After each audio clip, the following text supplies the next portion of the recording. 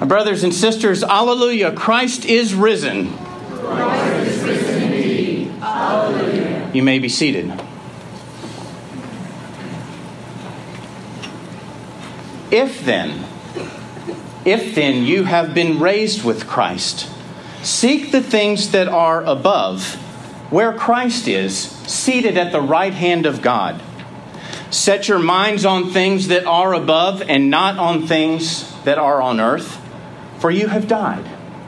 And now your life is hid with Christ in God, and when Christ, who is our life, appears, then you also will appear with him in glory.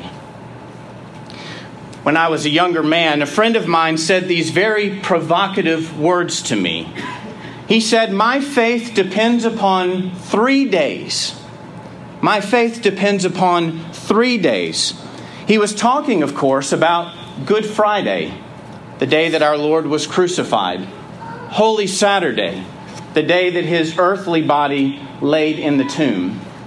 And Easter Sunday, the day that he was raised from the dead. And when he said it, it got me to thinking that our Christian faith really does depend upon a set of facts. Facts from human history that we can examine, facts that we can establish. Something like Leonardo da Vinci and the Mona Lisa, right?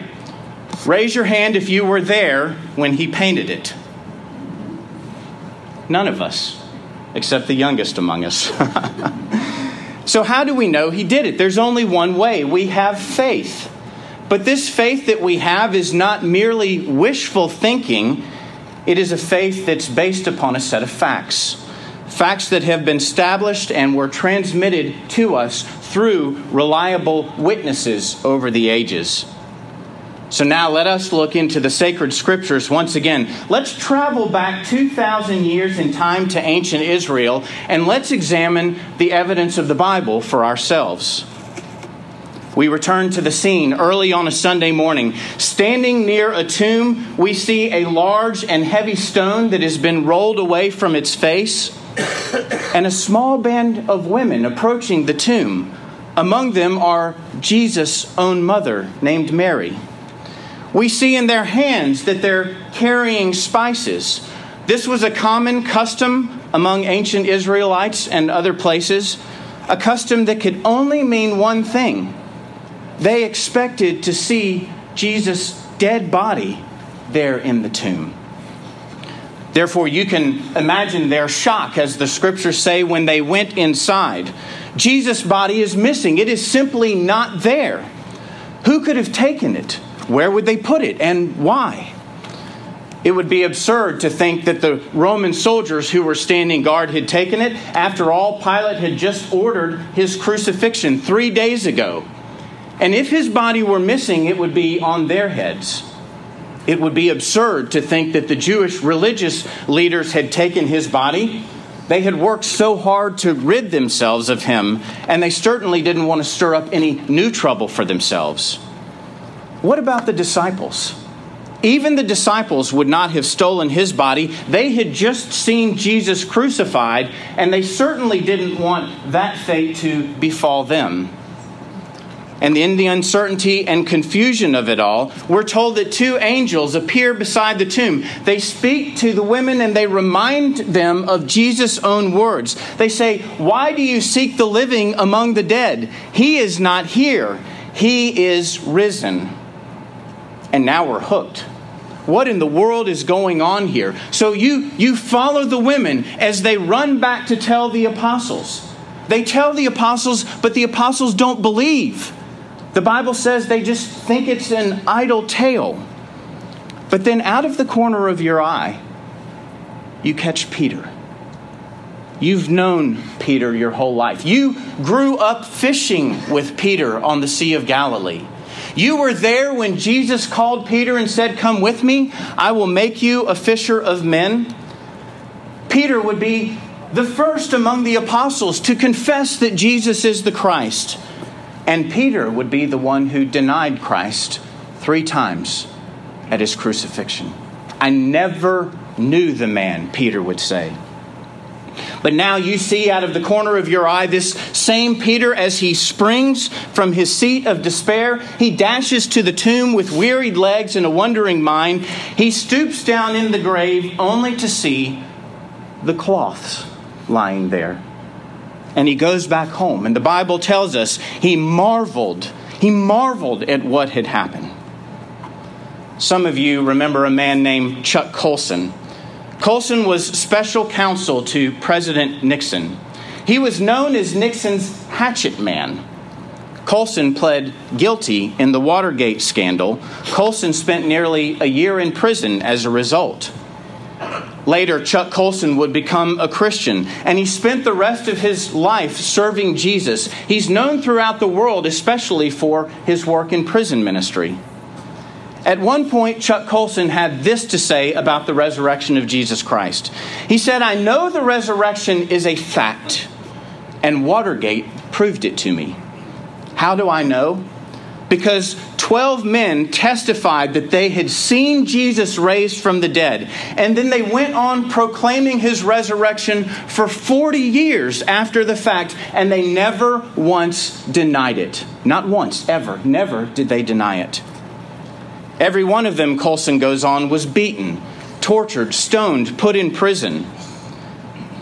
Colson concludes, they would not have endured that if it weren't true. Watergate embroiled 12 of the most powerful men in the world, and they couldn't keep alive for 3 weeks. You're telling me that 12 apostles could keep alive for 40 years? Absolutely impossible. Absolutely impossible. Soon after the resurrection, we find this same Peter. He's now standing boldly before the very men who crucified Jesus. He's speaking powerfully about the facts of human history. We heard it in the first reading this morning. We are witnesses of these things, Peter declares. How they put Jesus to death by hanging him on a tree, and how God raised him from the dead. And Peter concludes this way, and everyone who believes in him receives forgiveness of sins through his name. Therefore, my friends, you and I, we only have 2 options. Either this is a lie and we should run far away from it as fast as we can, or it is the truth and we should run to it as quickly as possible. But don't just take my word for it, right? The point is that we're supposed to become like Peter and examine the evidence for ourselves. And so you can see on the screen behind me, today's sermon is the start of a sermon series we're preaching in the season of Easter. A series we're calling Living a Resurrected Life. Our journey begins right here, and it begins right now. Investigating the facts that the Bible gives us and seeing how these facts produce in us faith in Jesus Christ, trusting him and him alone for our salvation. I've never, ever forgotten what my friend told me over 20 years ago. My faith, he said, depends upon 3 days: Good Friday, Holy Saturday, and Easter Sunday. 3 days that caused him to believe that Jesus Christ is Lord and changed his life. These are the same 3 days that caused me to believe and changed my life. These are the same 3 days that can cause each of us to believe and change our lives. Just like billions and billions and billions of people throughout time and space set free from the slavery of sin and death and embracing and rejoicing in the resurrection of the Son of God. Doesn't that sound not just like good news, but the greatest news ever declared in human history? These are the facts of human history that produce faith in Jesus Christ. And in fact, in just a minute, right before our very eyes, we're going to watch it happen live. Today, in just a minute, one young man named Christian Pita will be baptized into the Christian faith. Today, Christian Pita is trusting Jesus Christ for his salvation. His mother told me the story the other day that he'd been asking for a long time.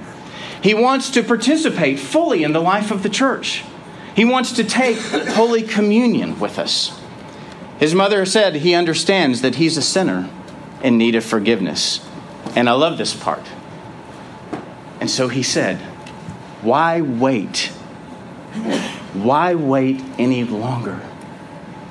Indeed, Christian Peter. Indeed, young man.